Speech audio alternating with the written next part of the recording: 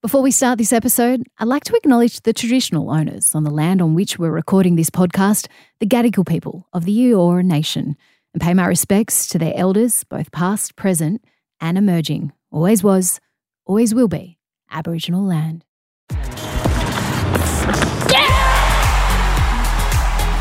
Hey, I'm sports journalist Sam Squires. Welcome to On Her Game.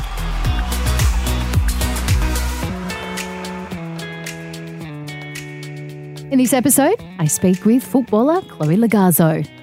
When I didn't make the 2015 World Cup, I spiraled and I just gave up football. I had resented it so much and I was very angry at myself and at all the time that I had missed. Chloe Logarzo hasn't had the typical athlete journey. Sure, she's played over 50 games for Australia and is an integral part of the so-called golden generation of Matildas, starting out in the W League when she was just 16 before making her debut in the green and gold a few years later.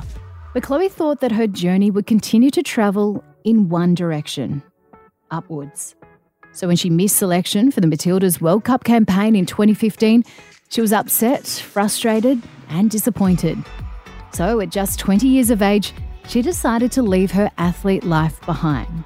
What came next was an incredible story about resilience, choices and perspective. But before we get into that, let's go back to where it all began, growing up in Sydney in the late 1990s. Little Chloe was full of energy all the time outside. Just wanted to be like one of the boys, like my brother and all of my cousins. And I could not sit still for the life of me. Super adventurous and always asking questions. You're a twin, aren't you? You got a twin brother, Vincent? I do have a twin brother. His name's Vincent. What was it like growing up with a twin? Polar opposite. Like we are two completely different people. It was cool. We looked after each other so much, actually, to the point where when we were like getting older in primary school, they had to like separate us because I was mothering him and smothering him. But yeah, like the more we've grown up, actually the closer that we've gotten. He's so smart and I'm athletic. So as kids, we were just completely different. We've had a few twins on the show. Did you have any kind of twin telepathy or anything like that growing up with I actually have a story. Cool. So we, in our old house in Castle Hill, when my parents were painting it, they allowed us to pick the colours of our own room. And my mum was like, okay, like one of you stay downstairs and while the other's like picking the colours because we don't want them influenced. So my brother was upstairs, I was downstairs, and then we swapped. We picked the exact colour, same two colours. We picked two colours, same two colours, blue and yellow. So I had 3 yellow walls and 1 blue, and he had 3 blue walls and 1 yellow. I think that was just wild. That's cool. Yeah. Does it continued on in any other strange occurrences, or you said your polar opposites never happened again? Opposites now. That was one time only. So how did football come into your life? So I always say that I never really had a choice with the sport that I played because I have an Italian heritage and I have a Scottish heritage and both of them absolutely love football. So for me, I think it was really easy for my parents to be able to put all 3 kids, so I have an older sister as well, all 3 kids into one sport, and there was a local field down the road from our house. So we would just walk there. My dad was the coach, my mum was the manager, and as kids, that's just what we played. Cool. I never really liked any other sport, to be honest. I just fell in love with football, and then that was the only thing that I did. I did swimming lessons and I ran little A's, but besides that, I think all I wanted to do was have a ball at my feet. Were you good? Were you a natural? I was so bad. No. Really? Yeah. How? Yeah, I was really bad. I'm not like tall at all in any way. So when I was a kid, I was tiny. And like, I think I only grew when I was like 18 and I didn't grow that much. And I weighed up until like a few years ago, I weighed like 52 kilos. So for me, I was tiny. So when I was younger, like I would be overshadowed because I was too small and I would get pushed off the ball really easy. So yeah, I wasn't really great. I think I just worked really, really hard to get to where I am. Did you not get selected for teams and things like that because of your size and because of that? Yeah, through the youth system, for sure, I didn't get selected. I didn't get selected at all for any youth until I actually hit 18. and then I got selected for my first under-20s camp. Oh, sorry, I think I was 19, my first under-20s camp, and then I made my under-20s camp, and then I was too old to play. So that was my first like actually like big break into football, and it was because I hadn't been given like the opportunity to play for like New South Wales or anything like that. But through high school, I was selected into like NSWIS. I'm not quite sure if you're familiar with New that. South Wales Institute of Sport. Yeah, and that came through the school that I selected. The coach ended up being, my school coach ended up being the coach of NSWIS, and that ended up working out really well. Yeah. So that pathway was kind of made for you then, right? Yeah. Well, funny because all three kids went to a private school, and then I was playing soccer with one of my friends, and she was saying that she was going to a public school that had soccer included in the program. So then my mum was a bit hesitant and was kind of like, okay, go on trial. This will be pretty good, year 7 all the way through to year 12. And I got selected, and my mum hid my letter for like 3 months. And didn't tell me that I actually made it into the program because she didn't want me to leave a private school. It was really good. It was a really good private school, and I was happy there. Yeah, it was helping me a lot. But yeah, if I didn't go to that school, I 100% know that I wouldn't be where I am today. So that pathway definitely led me to being in the national team. So you ended up at the public school in the end? Public school, yeah. Yeah, right. Because I think I was getting phased out of soccer there, and I was only in like club soccer land. Yeah. So had you gone into the private school system, you don't think that you would have be where you are today? Well, I know hands down I definitely wouldn't be where I am. Oh, very cool. Did things start then? Is that when things started changing for you? You started getting selected more and everything? Yeah, I think I was just in the right circle of people. So when I went to this school, I was around national team players. I didn't know that the Matildas were a thing. So I was exposed to the W League, that was called back then, now the A League. I was exposed to players who played in that. I didn't know that league even existed. So I was in this realm of like actual football people. And I had a really good coach, and I think all of those pathways then led me to here. Do you ever talk to your mum about that and just say, imagine? Oh, I joke about it all the time. Yeah. I'm like, you could have completely altered my life. But you didn't. Yeah, but you didn't. Yeah. I guess it paid off, you know? Yes. Because you were in the W League when you were 16, right? Yeah. What was that experience like? That's so young, right? Yeah. I remember like I had a really, really big, I came in as an injury replacement player. I think I was 17. And it was amazing just because the girls there, I was really scared of everyone, but it was awesome because a lot of the girls in the Sydney FC team at the time were national team players and that I looked up to, and I was like, wow, this is really, really cool to be a part of. But also like I had been exposed to them at school, so then it was kind of easy for me and less intimidating. Yeah, not really, but still really intimidating.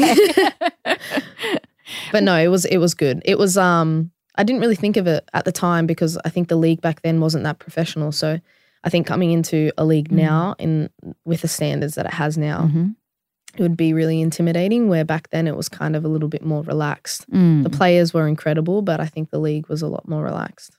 What about your Matildas debut? Because that happened not so long after you made your W League debut. How old were you, and can you remember how you felt leading into that debut, talking about intimidation?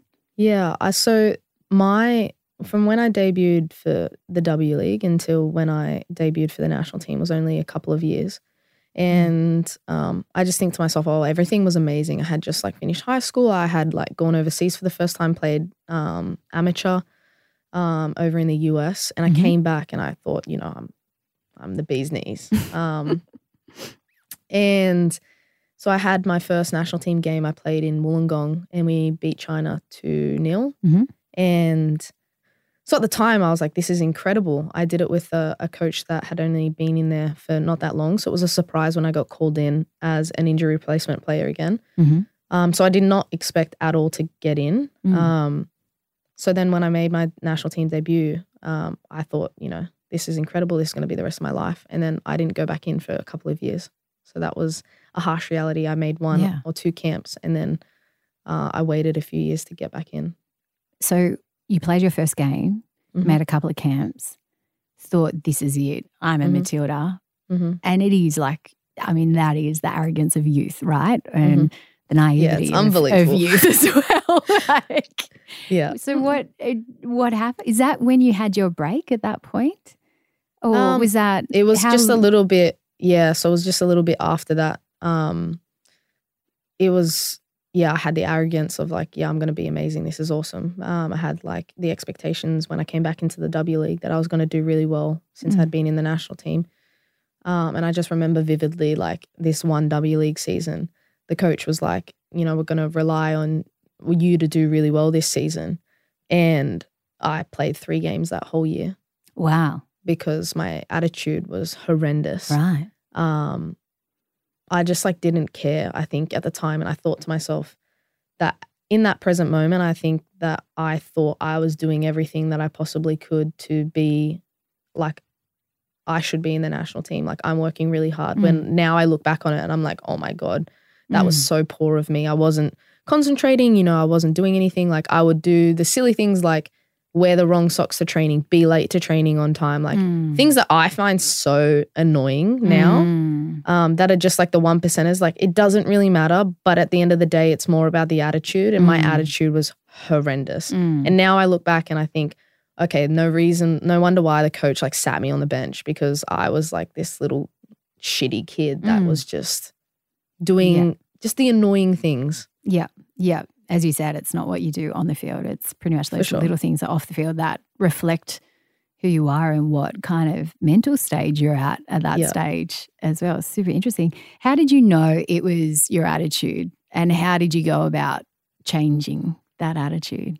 In the moment, didn't know it was the attitude. When I was trying to go to the 2015 World Cup and I got cut just before it, I think like my whole world kind of crumbled, because and like many of my teammates and girls know that we spend our whole lives like altering everything to become a professional athlete.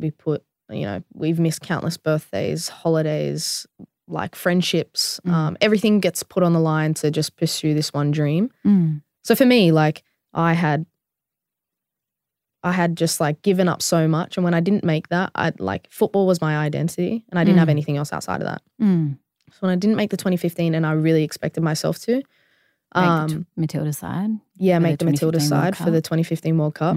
I spiraled and I just gave up football. I had resented it so much, and I was very angry at myself and at all the time that I had missed through high school, all of the friends that I like gave up to just be at training and to be ready, and everything like that I just decided that I was not going to play, and I was going to backpack and I was going to go do what I wanted to do and live a normal teenage life and party and do all the kind of crazy things that I just had never been exposed to. I mean, that was fun. I had an absolute ball. How old were you? 2015. I would have been like 21, 20. Yeah. Maybe 20, 21. And you thought that was it? Football's I thought over. that was it. I've blown it. I'll never get a second chance. Yeah, well, it wasn't even that I blew it. It was more like, I deserve to be there. It was the arrogance. I was still young and I was like, I deserve to be there, and this is like a joke, and I'm over not getting picked. I had never been picked for anything. So for me, it was like, I'm over it. Like I've tried as hard as I could.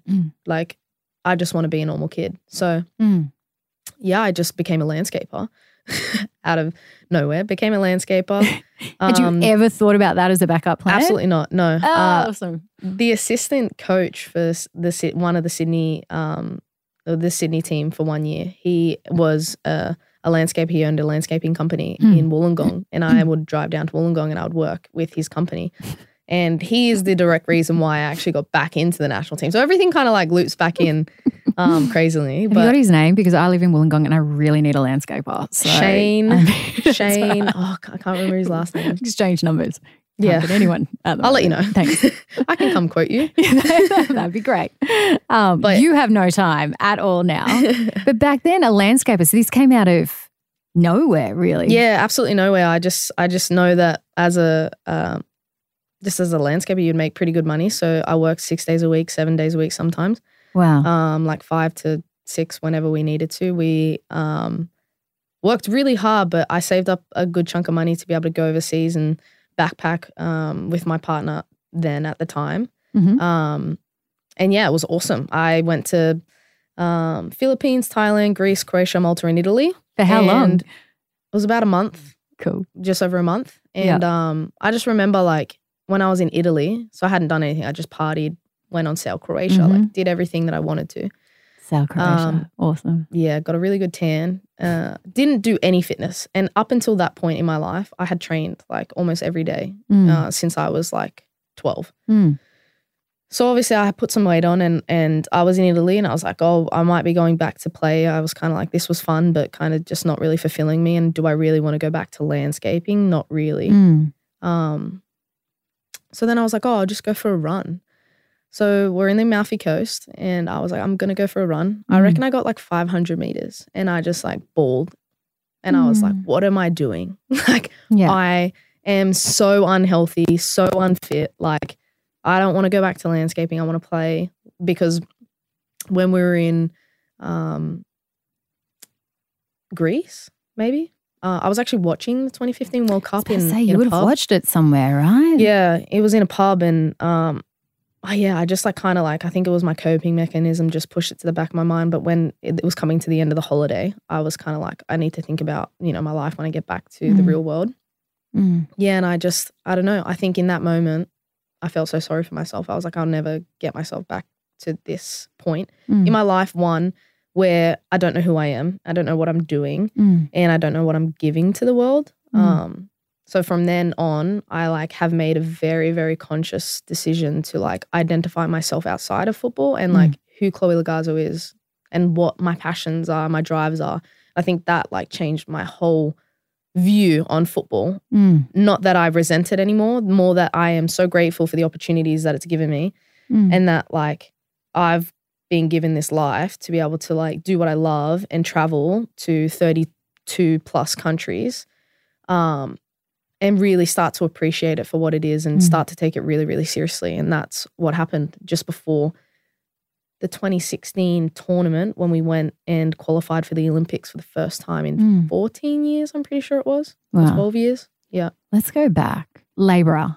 That's hard work. You're a normal person. There's no one to be there to help you. So it's all you. What hours were you working and how did that change you mentally going from, like it's a privilege, isn't it, in a way, like being an athlete and doing what you love and then you did hard labour. Hard labour. It was good. I needed it. I think it kind of calmed my brain and I think that's why I loved it so much and I still do love it is that like it gave me the same drive as like training because it was hard and I wanted to prove people wrong. Like I wanted to prove all the guys on the work side that I could do whatever they were doing.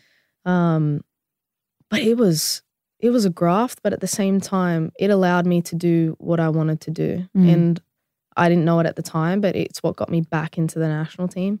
I was very fortunate that how so? My boss, so at the time we were doing a retirement village in Canberra, which was like maybe 4 kilometers from the AIS. So at the time I had been living there. It was a 3-week job.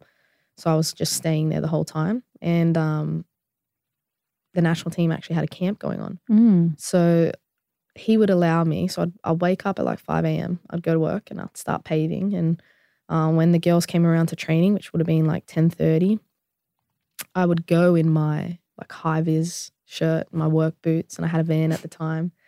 And I would rock up to the AIS and I would borrow boots from Lisa Devana and I would get changed into the national team gear and I would play a 11v11 game. And then after that, I'd put all my work stuff back on. I'd go back to work till like 6 p.m. Wow. And I did that for a while until the camp was over. And after that camp, Alan Stajic at the time actually gave me the opportunity to be able to come back into the national team. Wow. And that was my break. So if I didn't have a boss who allowed me to leave work and he paid me at the same time. So that allowed me to be able to do what I needed to do. Yeah. Get myself back into the national team. And he really helped me through all of it. And I was so grateful because if he didn't actually, because he didn't have to put me on that Canberra job. I just think that he knew he was going to be there because we had other jobs in other places. Yeah. That he was hoping that potentially I could get called back in. So cool. How good's that? It's great. So it's almost like fate, right? It's these circumstances that kind of collided together. Because I was thinking, if you get out of the system, how hard is it to get back into the system? It's not like you can call up a coach and or be like, hey, I'm back. Sorry, back I just had this thing. I had to get off my mind and get out of my system, and now I'm back. It's not that easy, is it? It's not that easy, especially I think in the way that I kind of like left it, where I wasn't. It was my attitude more than maybe my football and my football. I wasn't ready at the time, and I'm really happy that I didn't go to the 2015 World Cup, because I look back now and I think I was prepared in the 2019 to do what I needed to do. And everything that's happened has happened for a reason. I'm a true believer in that. Nothing happens by coincidence. So I just wasn't ready, you know? I look back and I'm like, I was so immature, and even just the style of play and where I was at, it wasn't the time. Did you sacrifice is a big part of being an elite athlete, right? Right from when you're young. Like you said, giving up parties, doing other things that teenagers do, even what you eat, how much you drink, you know, mistakes that you are not allowed and don't allow yourself to make. Like it's all a big sacrifice. Yeah. Was it a year? Like it was essentially a gap year for you, wasn't it, in a way? It was. Did you get that all out of your system? Was it good to kind of just, for some good. reason, like eat like a normal whatever I wanted, drink whatever you could? Yeah, it was really good. I think for me, I know that I have had a unique experience compared to the rest of the national team players, because I actually got the opportunity to do that, and I had the opportunity to just find myself outside of football. And I had time away from it to be able to really appreciate it. And that's why I think that from that moment, I find it easy to be able to put things aside, like drinking and socializing and doing all the things that takes to be a professional athlete. I find it really easy now, because I've had my time where I'm like, oh, I don't regret anything, and I don't have a what if, you know, like what if I just like went down another path when I was young. I did it. So I'm kind of like, oh, I've had all these scenarios. And you appreciate what you've got, right? I appreciate it. Yeah, I really do, because it's if I didn't have it, like I really wouldn't be the person I am today. And I've had the pleasure of being able to go to other countries that are less fortunate than ours and come home and appreciate the life that I live and the country that I live in and the family that I have.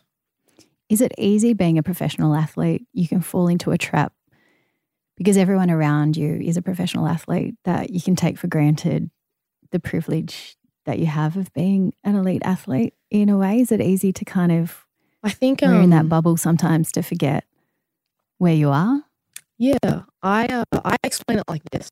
So everyone on the outside of professional athletes have this perception that there's privilege, which we do. We are very lucky. We do what we love, but we make sacrifices for that. So yes, we train 2 or 3 hours a day, but we also, the sacrifices that we live, like I've lived away from home since I was 18 years old. Every year I've gone and I've lived for 10 months out of the year or longer in another country, away from everything. And the other thing that I have is, like, because we're around the best all the time, we devalue ourselves. So the idea of I'm not good enough is so embedded in us. It's sad. It's actually really sad. So to be around that, we're very grateful that we have the opportunity that we do, but it's like we're always in a constant competition. And sometimes my partner, my fiance actually, she is trying to become a firefighter. And she's also was a professional athlete, and she belittles like her career as a professional athlete because she didn't accomplish the things that she wanted to. And I like, you need to remember that you're in a small 0.1% of the world who is at the highest level, but we always just devalue what we're doing because there's always someone better. So for us at the Olympics, I'm like, wow, we missed out on a medal, and everyone's like, you did it so amazing, you came fourth. And I was like, yeah, but the fourth is the worst position ever because we just miss out on a medal. Yeah. And everyone's like, but it's so amazing. And I'm like, but there's always better. And like, we're always striving to be the best. And I think that's kind of a downfall for us, and that people don't really get to see because the mental side of being it's a tough, professional right? athlete, it's tough. So you're not enjoying the journey because you're always thinking about the next destination in a way. Yeah. And if you don't get to that destination, you don't see how far you've come. You just see where you didn't go. exactly. Then there's always a trap. So like you have when you are successful, it's always like it's amazing for a little bit, and then it's like, oh, I've got to maintain this, or will I ever be as good as I was then? And that's the tough battle as well. How do you deal with that then? What do you tell yourself when you feel yourself going down that path? Yeah. I think for me, I say I'm unfortunately blessed with having a lot of injuries. So I get time off. When I'm injured, I appreciate the game, and I appreciate like what I do a lot. I get to spend time with my family. So I appreciate that because I don't get the opportunities to. The mental battle behind it sometimes for my knee has been quite hard because I have been forgetting lately about loving the game and more about it being my job, and the process of getting back for the World Cup and the pressure of that. I think it takes it away from the love of the game that I've had for so long. Yeah. I'm going to talk about that in a second because I really want to get into that because, yeah, you got a big injury, a really big injury at a really crucial, not your back, which is good, but a really crucial stage in this journey to 2023 and the FIFA Women's World Cup on home soil. But for you, given everything that you just went to, going back to 2016, I mean, to be a part of the Rio Olympics team then for the Matildas, how was your attitude at that Olympics? 2016 was the best tournament that I think I've ever been a part of. Well, the lead up to it, to that tournament. 2016 was incredible. The Olympics was amazing. My attitude back then, I was so excited to be back in the national team. I was doing really well. I was in really good form. I think now being like a few years on from that, like I have had the experience to be able to more so have this as my job, and the financial side of it as well has helped a lot to be able to just have this as my sole job. I think like now I take it is my career. I look at it as this is your job, that my job is exactly the same. And I think that was maybe the biggest difference between then and now. When you made that 2019 World Cup team, given what happened in 2015, I mean, the 2015, that moment. Yeah. So I've always said my background story is kind of like a rags to riches kind of story where I was never picked. I was, I tried really hard, but no one would ever pick me. And now I'm here where I am. I think in the 2019 World Cup, I had always played for my coaches. I had always played for my family. I had always played for someone else. I had always played to prove people wrong. 2019, I played for myself. That tournament was like, I've done all the hard work. I've proved everyone wrong. I've done everything to say thank you so much to all the coaches that helped me. In that tournament, it was solely for me. And I loved that tournament so much. It was had missed out on the 2015 World Cup. 2019 World Cup came around. I was more mature, understanding of the game. I was in okay form and I was enjoying myself to know that like I deserved to be there because there's a little bit of imposter syndrome sometimes. Yeah. So for that tournament, it was like embracing everything that I wanted to do and just really patting myself on the back and being like, you've come so far. That's awesome. Yeah. I like it. It was nice. The imposter syndrome. I feel like that's something that it doesn't matter who you are or where you've come from or what you've achieved. It's a female trait too, right? Like it's a female, I'm not even going to call it a trait. It's a curse. Yeah. I suffer from it all the time as well.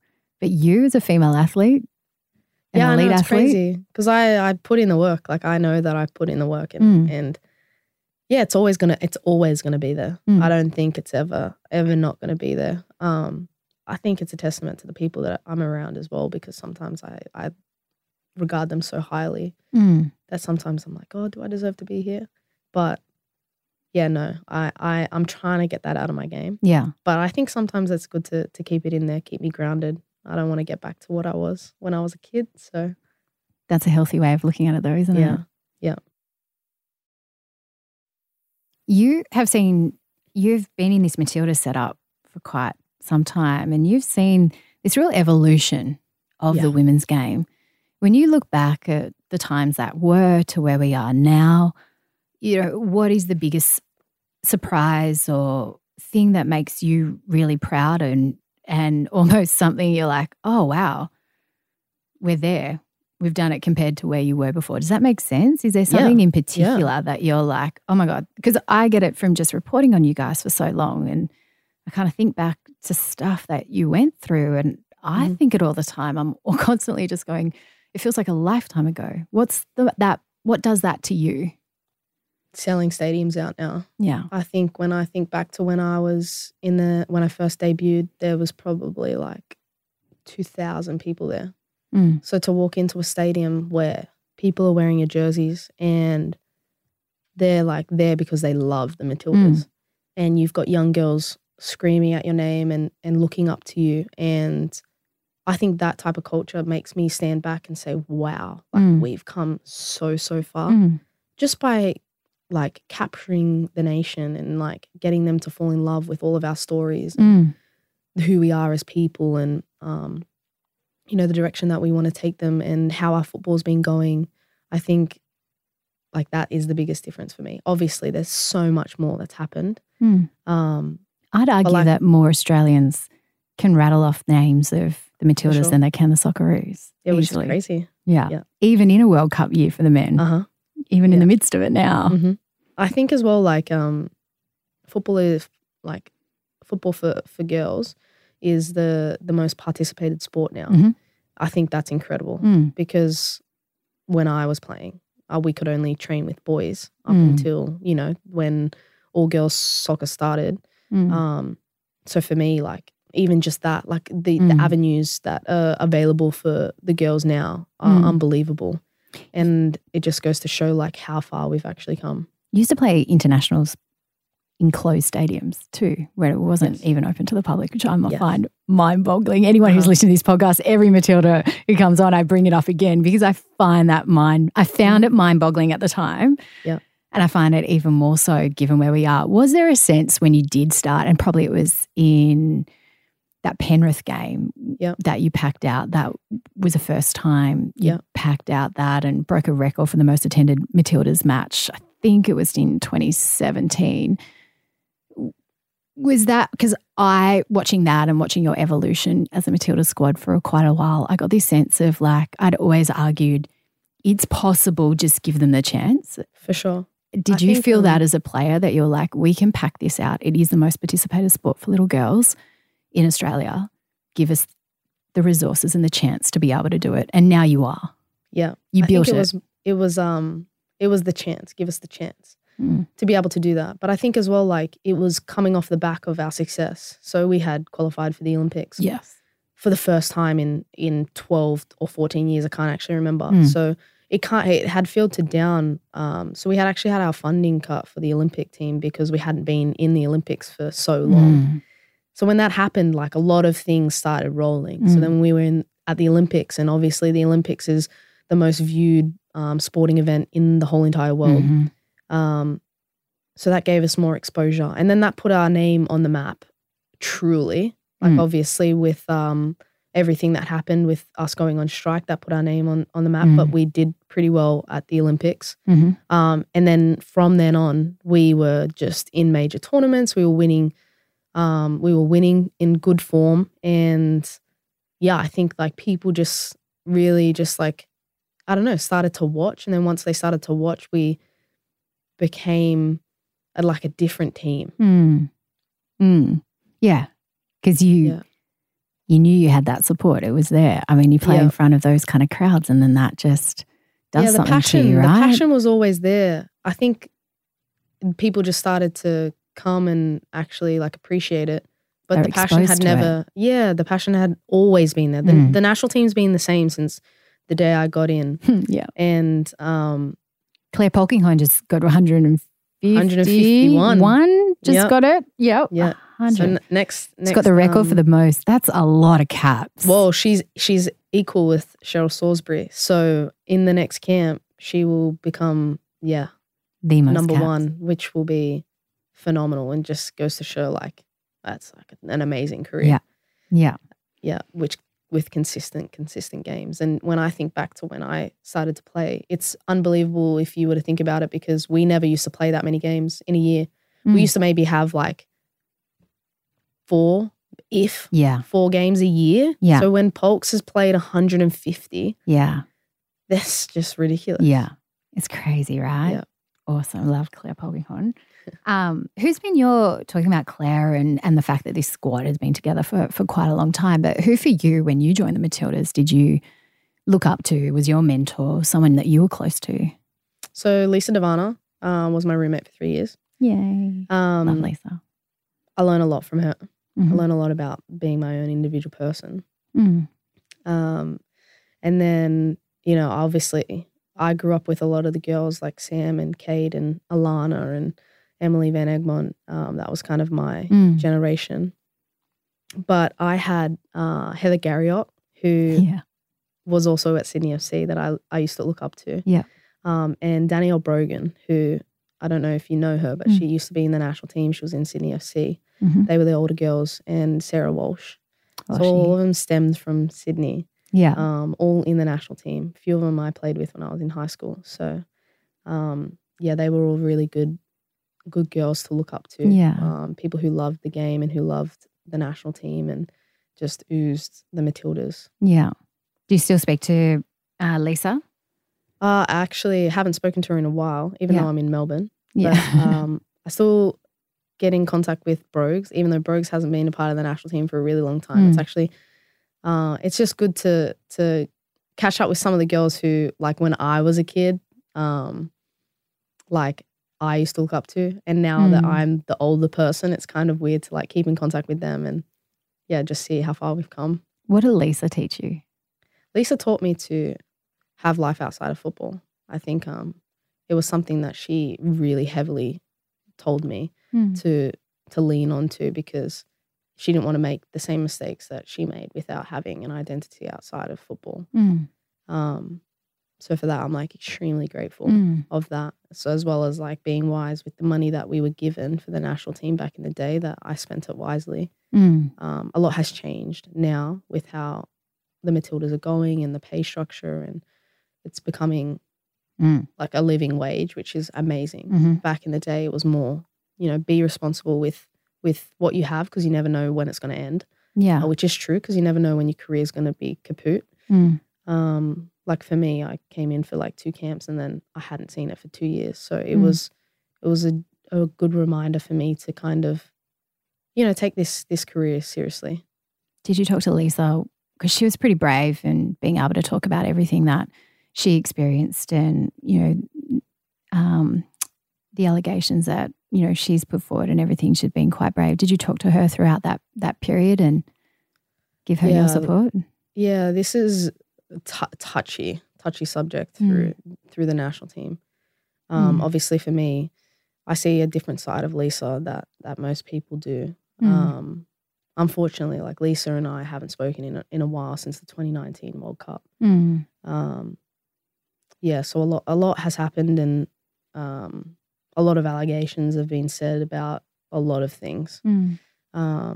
It's just one of those things that it's a tough situation to be a part of. Super tough. Yeah. Super tough. Let's talk about the road to 2023, because the Matildas, they set about with Tony Gustafsson this really important 4-year period, right? So the Tokyo Olympics in 2021, well, 2020, 2022, the Asian Cup, 2023, the FIFA World Cup, 2024, Paris Olympics. And it's part of that 4-year journey to get you guys ready. You had this like plan to play the world's best teams on home soil. Like you said, so many friendlies that we've had against some incredible teams lately. You embarked on this as well, but then, and it's all building. I'd imagine you guys are so excited for 2023. Yeah. I mean, you say it's once in a lifetime, but it's once in a rare lifetime. Couple of lifetimes. You get to have the biggest event, women's sporting event on your home soil, and you're part of the national setup. And then you went down in a friendly to Ireland with your ACL. Yeah. The worst injury for any athlete to get a long recovery. What were you thinking then? There's still a couple of years to get back to where you were, but what was going through your head? Were you afraid then that this could mean, I mean, part of that plan for Tony was to blood new Matildas as well. What was going through your head when that injury happened and in the process of recovering? So when I did it, knew straight away. I had my 5 minutes to cry in the locker room and called my fiance, said, let's have a baby. She was like, I think maybe you should like have the night and come back tomorrow. Oh no. Like a beautiful thing to say. Beautiful thing to say, but also she was kind of like, you know what, like maybe just calm down. Think about it, you know? Yeah.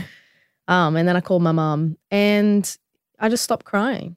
I don't know. Like I said, I've been unfortunately blessed with a few injuries. And for me, I had seen so many girls in the team, in all of the teams that I've played in, go through the exact same injury. And I think through that, I've seen them all come back and all of them have come back better or if not the exact same. So to me, I was like, I know that I'm mentally strong. Like I can do this. Like I know that I can do this. It's going to be hard. It's going to be long. I'm nervous because obviously it's a brand new coach, like not that long until the World Cup. So how am I going to fit into this? But I said, like, I literally gave myself 5 minutes and I said, look, I can't change it. What can I do now every single day? And know that like a positive mindset is what's going to help me recover because there's literally nothing worse than being miserable every single day. And I didn't want to be that.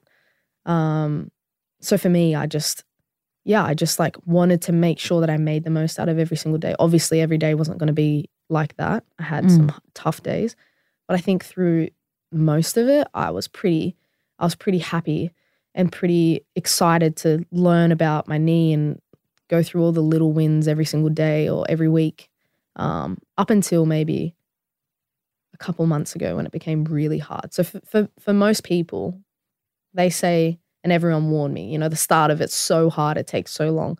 That first like 6 months went like that. Right. Like for me, it was like I couldn't walk. So then learning how to walk again, getting all my flexion back, doing all these like little things that just made time go so quickly for me. I was like, yes, these steps are coming really quickly. I'm starting to run. I'm starting to change direction.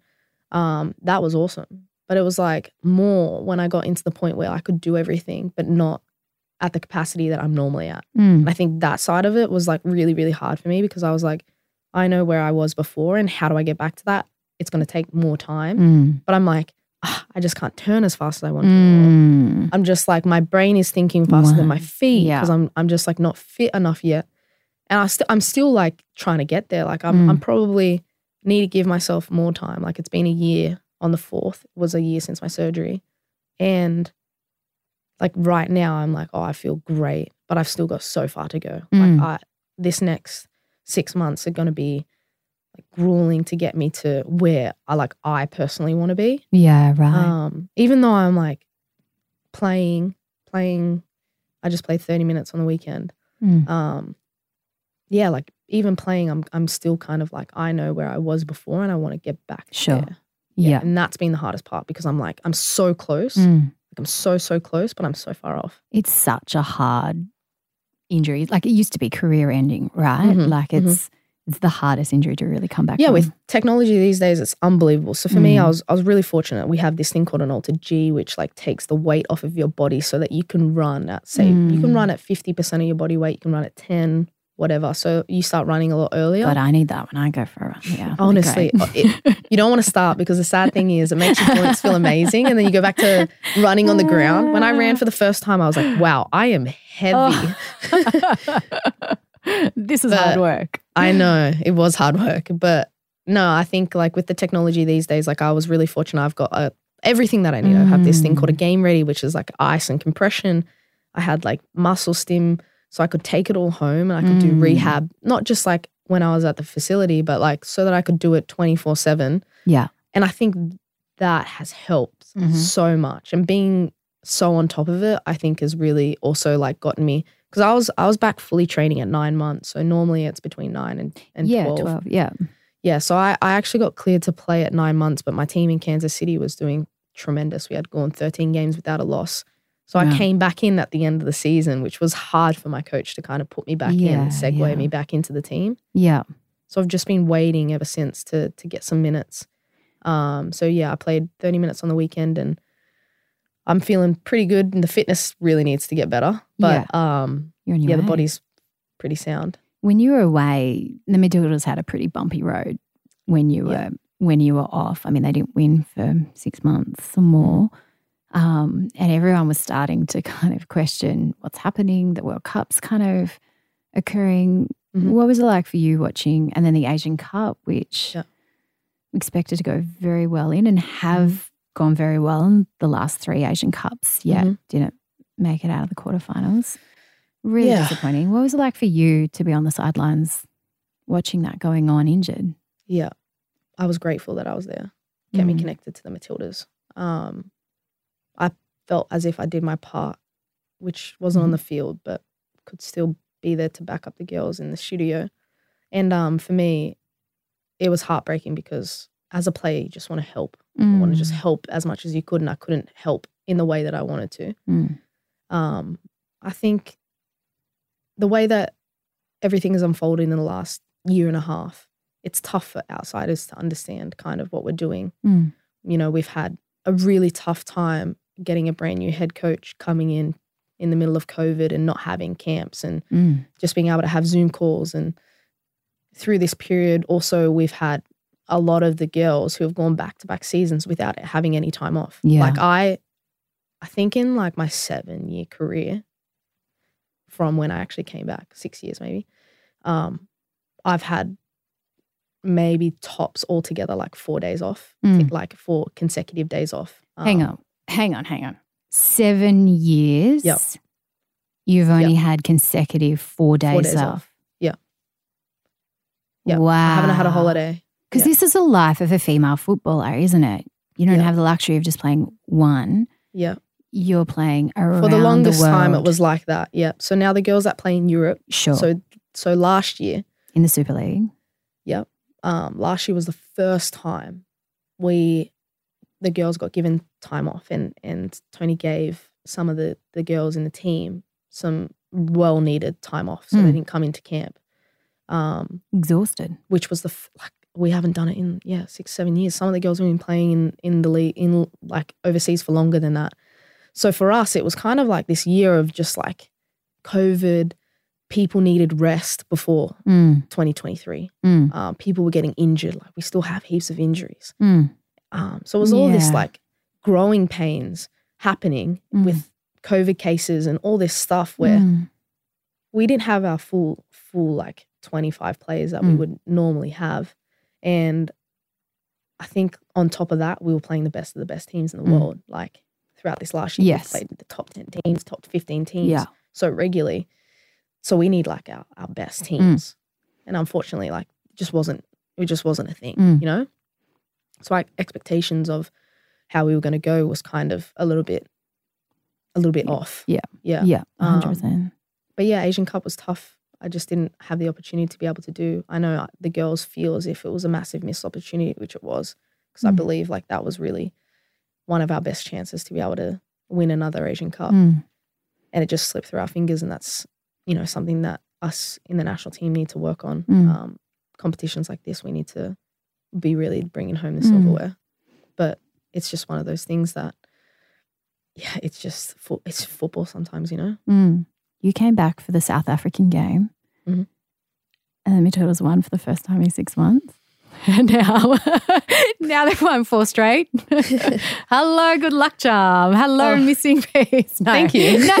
I've played 10 minutes out of all 4 games, but I will take that. It must have been awesome though, finally, after all of that, coming back into the squad. Yeah, it's been amazing, and I think, you know, for us to get back into winning form, it's also incredible to end the year leading into the 2023 with those 4 wins. We needed them.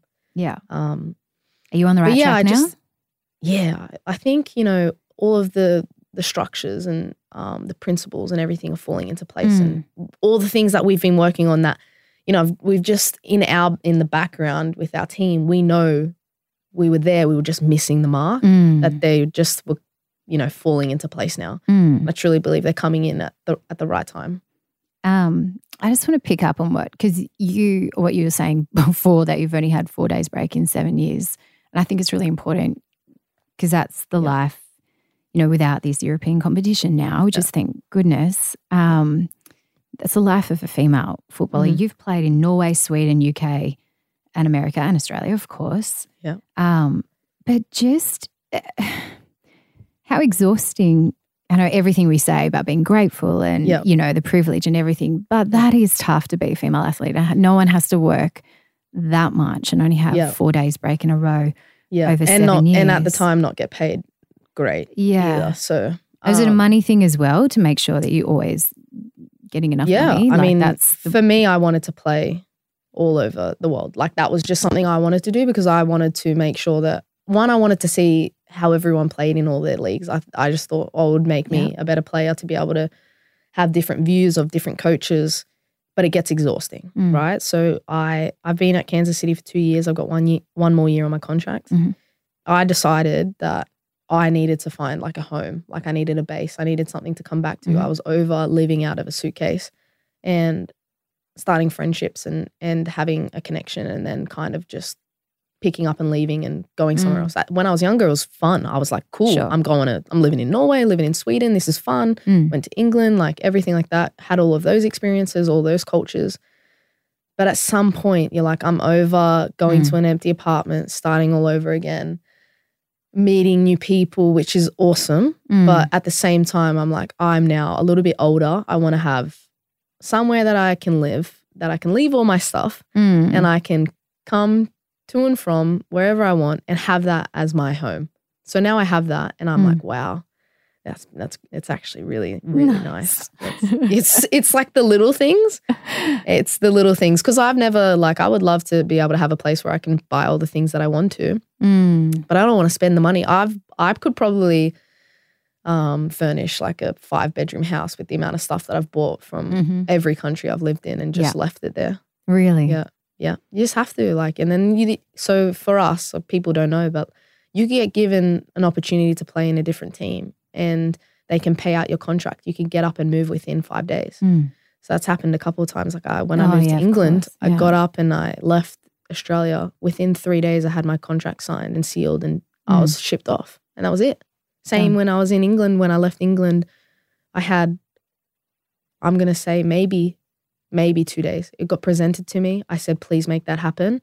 Made it happen. Gone. Same when I was in Norway. What, 2 days? After 2 days? Yeah. Wow, gone. Brutal. And then, England was tough because then I actually got stuck in England. Because COVID then started. 2 months, yeah. But it wasn't actually in my apartment. I had to leave my apartment. What? So you got over, because it was Brighton, right? You got over? It was Bristol. Bristol. Close, yeah. Oh my God, do you know, this is so embarrassing. My sister lives in Bristol and I always call it Brighton and I should I'm like, think of the paint, think of the paint. And I've just done it again. Bristol, yeah. I can't believe I've done that. She's going to hate me. Bristol. You're playing for Bristol over there and then moved over there 2 days later. Yeah. Gone. No, not 2 days. No. I had played there. Yeah. No, when the contract had come in that the US wanted to get me, it took 2 days. I signed the contract and then I was meant to go back to the US, but my team was like, well, you've now signed your contract. You don't play for the team. You need to get out of team housing. So then team housing, I was like, okay, well, I don't live in Bristol anymore. I'll go sleep. This is a great story. So I signed my contract like the 26th of January, 2 years ago. Yep. And I actually didn't leave till March something. Yeah. So I went and stayed with my friend who lived in London and she played in the 2nd division in England. And I slept on her 2-person couch for 2 months while I was waiting to get my visa done to go back to the US. I was like, couldn't train with the team because of COVID. Nothing was open because of COVID. The embassy took just forever for me to get it done. I missed the national team camp to be there. And yeah, just wild. So the glamorous life that we have sometimes. Traveling footballer, international footballer. Stuck. It's awesome. Wow. Tough. It was really tough. You're now fun, you know. I got to hang out with my mate for 2 months, which I didn't think I was going to. But very close confines, locked in your house together. You're now playing in the new A-League Women's franchise, Western United. Yep. That change. So you're on loan from Kansas City over here. Is this to get more minutes and to be back in the A-League Women's? Yeah, it was a strategy that I knew I needed to do. I would have loved to have had some time off. But I know that because I hadn't been playing and I really need to play if I want to be selected in the national team, that this was the perfect opportunity for me to come home, play minutes before I go back to Kansas City for the new season. Is it cool though being part of like a startup? Like so you'll be like a foundation player essentially?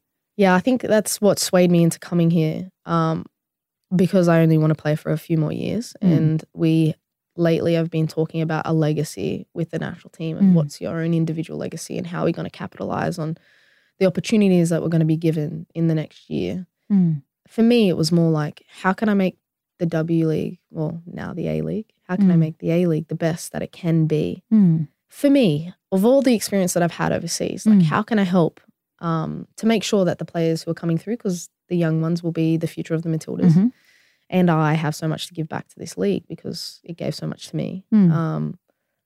I just wanted to have a fresh slate and to be able to influence what was happening in a club. And obviously the club itself had already great values and morals and direction in where it wanted to go. But if I could help get it back to kind of the good old days of loving football and its culture, why not want to be a part of this? It's so awesome. You know, you get to be the first of so many. You make history in this club and you can set the foundations for all the younger kids coming through so that they can have the same equal opportunities as I did, if not even better. Seems like, Chloe, to me, like you take your role as a footballer so seriously. You value that so much. Like you don't just want to play football anymore. You don't want to just score goals. I mean, we all do.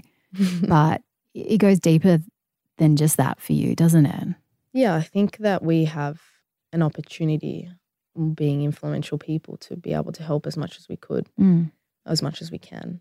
And while I have the platform to be able to do it, I want to do it because, you know, when my football career is over, people are going to remember when I played and everything like that. But I think the impact that I have off the field will be way more. And I want it to be way more because, like, I'm a quite a genuine person where I do want to help as much as I can. And it's just, I had so many people on my side when I was younger and I just want to be able to do the same for other people. How do you, because you've seen the A-League Women's, the former W League, since you were 16, 17. Like when you've come back now, are you happy with progression? Do you think we took one step forward and now we've taken a step back? I mean, it's not on a free-to-air broadcast channel anymore. How do you feel about it? Leaps in other ways, I guess. I've waited, you know, since I've been a part of the league now for it to have an expansion in games, not in teams. So we've had expansions and teams drop off, but the expansion in games now and the investment in that, I think, is going to really help the league. I think the infrastructure around the players coming into the league is a lot better, and so that will help. And now that the league is separated from the FA, they have the opportunity to be able to market it in the way that they want to. So I think it's not like it's starting from zero again, but it's kind of being knocked back a notch and they're figuring out a way to do it themselves. And I think that, honestly, like, I went to the A-League launch like last week, and the amount of money investment and the news reporters that were there was like eye-opening to me. I was like, wow, we're investing heavily in this.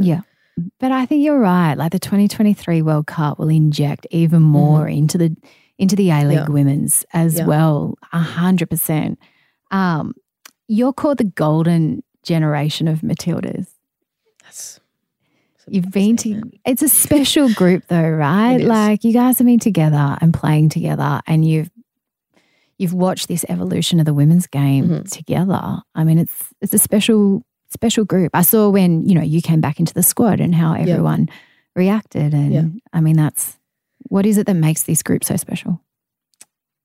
We spend more time with these girls than we do with our family. So a lot of the girls we've spent growing up together, we've known each other for years and years and years. And you spend time with the girls in vulnerable points in your life. And that kind of like bonds you together.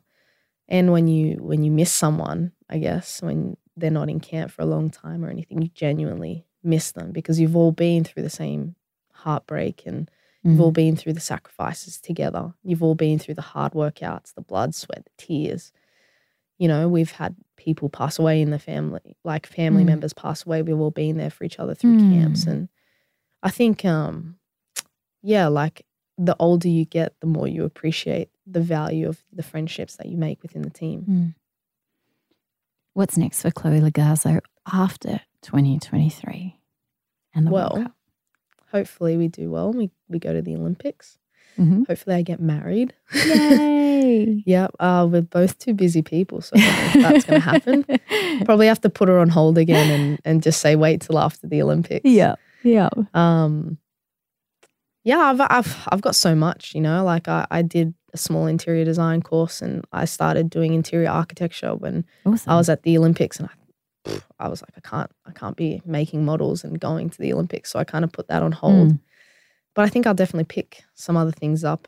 I've really started to venture into what life outside of football would look like, because I only want to play for a couple more years and then have some kids and yay. But not when you've got an ACL. Yeah. I thought to myself, in that moment, I was like, oh, I'm going to have 12 months off anyway. Like, what's 9 months? Just slot that in there, Perfect timing. Trust, Katrina Gorry, I was about to say, superstar. It's difficult, right? Getting back after having pregnancy, but then Minnie just made it look super easy playing best football of her life. Like if that's the case, then every Matilda should go out and get pregnant and then come back. I know, right? Do what Minnie's doing. So maybe not such a bad thing. She's absolutely on fire. And, I think, having kids in the national team as well now, which we haven't had before, brings a different light to it, where it's so amazing to have Harley and Harper there. Yeah. Tamika's as well. Yeah. It's Tamika's little baby. Yeah. It's just beautiful, like we look at Minnie and we're all like, we knew when you were a kid and now you have your own kid, and it just makes you appreciate how far we've all come. And she's what is it like having because the kids are in the camp as well? Because I know a lot of people when they'll bring in pregnancy policies were like, it's distracting, it'll distract them, whatever. No, it's basically beautiful. putting a men's sport lens over for sure the women's game. But you're saying it brings a whole different perspective and light. Yeah, it just lights up the room. When Harper's in there and she's eating pasta one strand at a time, everyone is literally looking at her. And it just brings something so completely different, and there's so much love towards that little girl that she's just got some pretty cool aunties. Yeah. But she just brings so much more, just brings the hostility of camp life down a little bit, just makes us be grounded back to life outside of what we're doing and how crazy it can be. Beautiful. I love that. It's a great perspective. Also, great podcast on Minnie came on her game as well last year. So check that out. Go back in the feed. There we go. Yeah. Hey, final question we ask everyone. If you could go back and tell that 10-year-old Chloe Logarzo something, the one that isn't getting selected in teams that's scrawny and short and small but loves football, if you could go back now and tell her something, what would you tell her? I have a tattoo on my arm that says trust the process. I'd go back and I would say, if you really try, you really try, you put everything on the line, you need to trust that the processes that happen will give you something. And I say this all the time. I say, whether it's what you actually want or not, it will give you way more to life than anything that is done half. So for me, just put everything into it. Follow your heart. Don't let anyone tell you that you're not good enough because you're the only judge of that, because you're the only person who knows how much you're putting in. But when they say you're not good enough, really look at yourself and say, am I trying as hard as I can? And if you're not, then it's your own issue. And if you are, then it's theirs. Chloe, I can't tell you how much I've enjoyed our chat. It's great message, great insights. what a wonderful journey you've been on and continue to be on. And yeah, just gets us even more excited for the FIFA Women's World Cup. Thank you so much for having me. Cannot wait till next year. Just bought my tickets the other day as well. Oh, so awesome. Heading there. Did you wait in line for ages? No. I know there's been no debacle about it. Yeah, I couldn't get Allianz, but I'm like going to take the kids up to Suncorp Stadium and then hopefully somehow source some tickets for Allianz. Being a sports journo, I'm really hoping. And I may have been a little bit complacent and thinking I'll get tickets somehow. For sure. Then I had this bad thought that, oh my God, what am I doing? Like it's FIFA World Cup at home. I can't just assume I'm going to get tickets. I'm like, no, I'm on there now getting tickets. So we can't. And we're trying to predict. We're trying to predict the knockout rounds as well. But I know, hard. And we're like, you know what? We're not doing that now. So just Nigeria. I'll be there for the Nigeria match at Suncorp Stadium with my little girls as well. So I cannot wait. And they're just at that right age next year. 3 and 6 they'll be. They're just at that perfect age to be so impressionable as well and last the full 90 minutes as well. So that's the biggest thing. Yeah. For me as well, like my nephew will be 2. He'll almost be 2. Yeah. So for me, it'll be awesome. Like I can take it out on the field and like hopefully he'll remember it. But it's an amazing opportunity to be able to even have that and have my godchildren, hopefully be able to come on the field and share that experience with them. Yeah. I love it. I cannot wait to see you girls shine. But it's been great as well watching this journey and your journey as well. And thank you so much for sharing your story with On Her Game today. Oh, thank you so much for having me.